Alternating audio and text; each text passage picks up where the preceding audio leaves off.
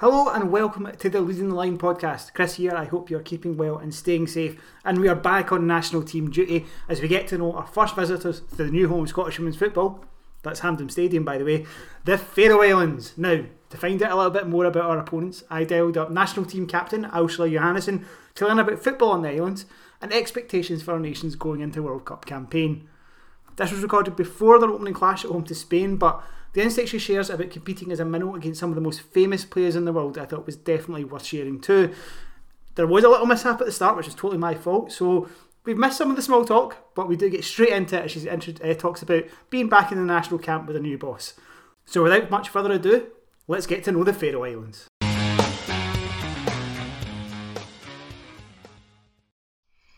Being with all the friends from back home and yeah, it's pretty great. And we have a new coach.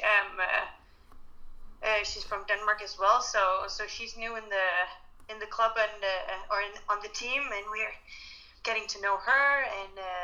And it's so nice to be back and to be back home as well in the Faroe Islands is so great. That's awesome. One of the reasons why I wanted to try and find somebody from the Faroe Islands was to learn a little bit more about women's football in the Faroe Islands as well. So could you tell me, like, what's kind of how has women's football developed in the Faroe Islands over the last few years?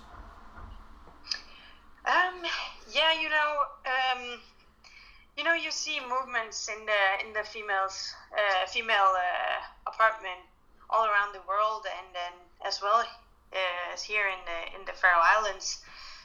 You sure see like some developments over the last few years, and the Faroese football associations are really doing a great job, like trying to develop the women's side, and also like club wise now they've set a new head coach for the women's national team, and she's full time for the next 4 years, which is pretty great. So she's going to be staying here and also like watching the club, the nations, or the league in general, and see if she can like contribute with stuff she comes with in the clubs as well. And I really think it's exciting what's to come. And in terms of the domestic game in the Faroe Islands, I know I think it's an 8-team top league. Is there good interest from fans for women's football in the Faroes? Yeah, it is. It's not good to compare with the men's football, of course, because like it's not the same support we get, but it's still. I really feel like the interest for like media coverage and stuff like that is like growing. Which I find very important in terms of like getting more fans and getting more people to know about female football. So the interest from the media is growing, and that is really important to get like footage of the games, that you can see them online and stream the games, so you can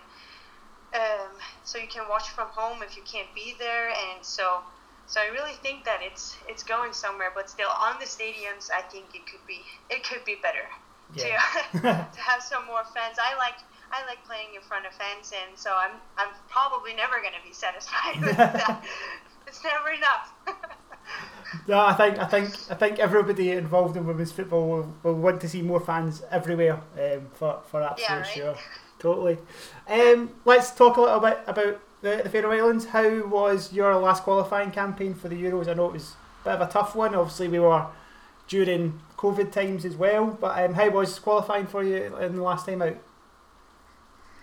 I mean, like it is difficult for us as a small nation. Like we're only 50,000 people in the Faroe Islands in total, or almost 60 maybe. But it's not a lot of people, and so there are not many like female football players, and it's hard to meet, like as a small nation, to meet the bigger leagues, like the top in the world is like it's difficult for us if we look at the results, and you can see like if you watch the table you would think as an outsider that, oh my God, that can't be good. But I really still I think that we are going somewhere, and I believe that good stuff is happening for our national team, and I hope that this qualification is gonna give like better outcome of that. Yeah. What was your thoughts when you saw the World Cup draw? Well, I mean, my first thoughts were probably not too great. I think it's a difficult group, and we're only 5 in the group as well. We hoped for being 6, to maybe get some more games on our level. So it's gonna be very tough for us, and we really need to come up with like a plan and our plan how to perform, and I mean it's very good teams facing Scotland, Spain, and Ukraine, like Hungary. It's all very good teams, so it's gonna be very tough. But I hope we're gonna do good. So. Do you get to play teams round about your level often? Like you've mentioned the fact that there's only 5 teams in this group as opposed to 6. Is that something you get enough games of at the moment? I mean, around.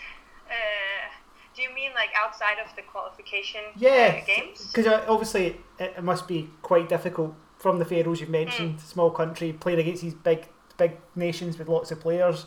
Do you get to play games to kind of build momentum and like feel better about some of the results you get? Yeah, and that really helps. We outside of qualification groups, we usually like try in every FIFA window, like when there's the finals, like when the finals are, and with those FIFA window openings, we used to like we try to have games in as many of them as possible, and in those windows we play against teams that are more on our level, and maybe more just in general in our level. For example, we played in the Baltic Cup before summer. Yeah. We played against Estonia and Latvia and Lithuania, and I mean those kind of countries, and maybe Luxembourg as well. We've played a lot of games against them. Those kind of games are very good for us, also for our confidence. Not only playing like the best leagues and the best teams in the world, that sometimes to feel like some kind of success and that we are good enough. I mean, we can play against other nations that are on our level. So that's really good for us that we do that. No, absolutely. I think it's something as well in the women's games important, so that everybody does feel like everybody's progressing, because I can imagine that sometimes can get a little bit disheartening. But let's talk about the qualifying that we're talking about just now, the reason why we're having this conversation. You obviously start at home to Spain as the opening game. I mean, I think the only way that could be tougher for you is if you had to go to Spain instead. Yeah. Yeah, it's a huge opening for us, obviously. But we're very excited. I mean, last opening we played against Norway, and we had a loss on 13-0. So we are going to make sure that's not going to happen again. That we hope to like be more prepared and have more.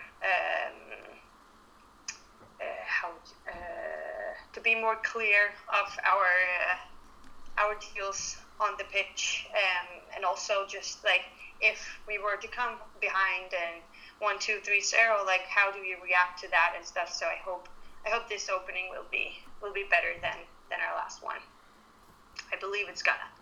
I believe in positivity is a big thing of mine. But I'm guessing though that obviously a huge challenge, but the likes of playing somebody against somebody like Alexia Putellas, like a UEFA Player of the Year, I'm guessing that's kind of one of the reasons why you get into football, is to get those kind of big challenges. Yeah. Of course, and it is exciting. Like it's you meet these extremely like professional and great players, and it's like basically it is your role models, and you watch them on TV and stuff, and it's pretty huge. So I'm personally full of mixed emotions. Like I'm starstruck and I'm so excited and I'm so like ready to fight for my country, and like it is like it's just making our feelings even stronger to like play against players that really are something that really like came through in football, you know. No, absolutely. And then obviously after the Spain game, you're coming to Glasgow, my home city, to Yeah. face Scotland. I was trying to find this out before we had a chat, Ursula. Were you part of the team when Scotland played the Faroes? I think 7 years ago, or was that a little bit before your time? Um, oh, it must have been. I don't think I was in the team back then. 7 years ago, what did I do? I'm kidding. No, I wasn't. I wasn't with the team when we played you. That's 7 years ago. okay. That's fine. Unfortunately, I wish. So I mean, is this your first visit to Scotland then? Yeah, it is. It is. And what is it? And in a very very interesting and historical stadium. So I'm very excited. That was my next question. So the women's national team in Scotland have now made Hampden their home. What's it like to you, the idea of coming to Hampden to play a World Cup qualifier? Yeah, it's a. I find it's an honor to do that, and I really think it's a huge thing, and I'm excited to step on the pitch. I'm expecting a very good pitch, so I'm very excited for that. Is it nice to have that, even if it won't necessarily be full Hampden, but to go and play in that big venue? Is it nice from some of the venues that you sometimes will play at in women's football? Yeah, it's great. Like, and I know I heard something about maybe it won't be like filled up with the crowd and filled up stadium, but I feel like, anyways, like it's a huge stadium, and it's like all the surroundings as well. It's just the setup is. I think it's amazing. I'm so excited.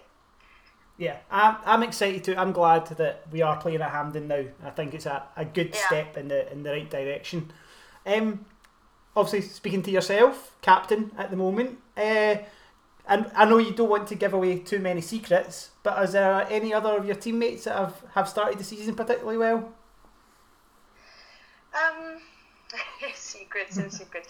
Yeah, I do. I do think that some players are developing very interesting here.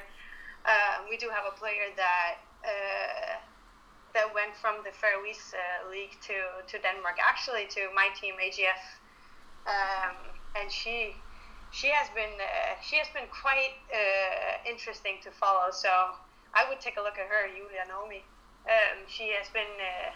She came for tryouts in AGF and wasn't really like expecting very much, like hoped for a spot in the team, and then eventually maybe play herself into a starting position. But she came and she went straight into the starting position, and she has already been scoring a couple of goals and has some assists in her boots. So I think she's very interesting to follow. Cool. I will make sure to keep an eye out on Tuesday for her as well. Yeah. What are the hopes then for this campaign for the Faroe Islands? I feel like our hopes. I feel like we are gonna look more into our performance than we are like into results, and comparing results and literally like our performance and our values on a team are gonna be very important for this campaign. Also with the new coach and the stuff that she's coming with and bringing to the team, it's gonna be one of the most important stuff that we as players like take it all in and try to learn as much as we can. Because away with the national team is only like a few days of the year.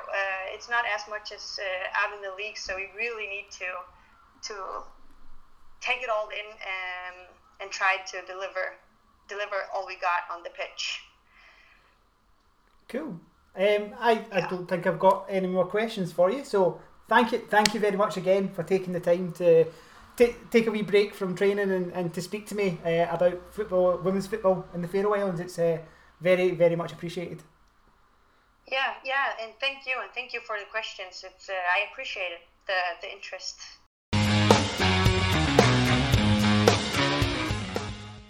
A huge thanks to Osla for taking the time to speak to me, and a big thanks to the Faroese FA to answering an email from a random Scottish podcast and helping set it up. Huge thank you to them as well. Obviously, that is to preview the game against Scotland this Tuesday night with a 7:45 kickoff at Hampden, the new home of the Scottish women's national team. You can get to the game for no more than a tenner, £10 for adult tickets.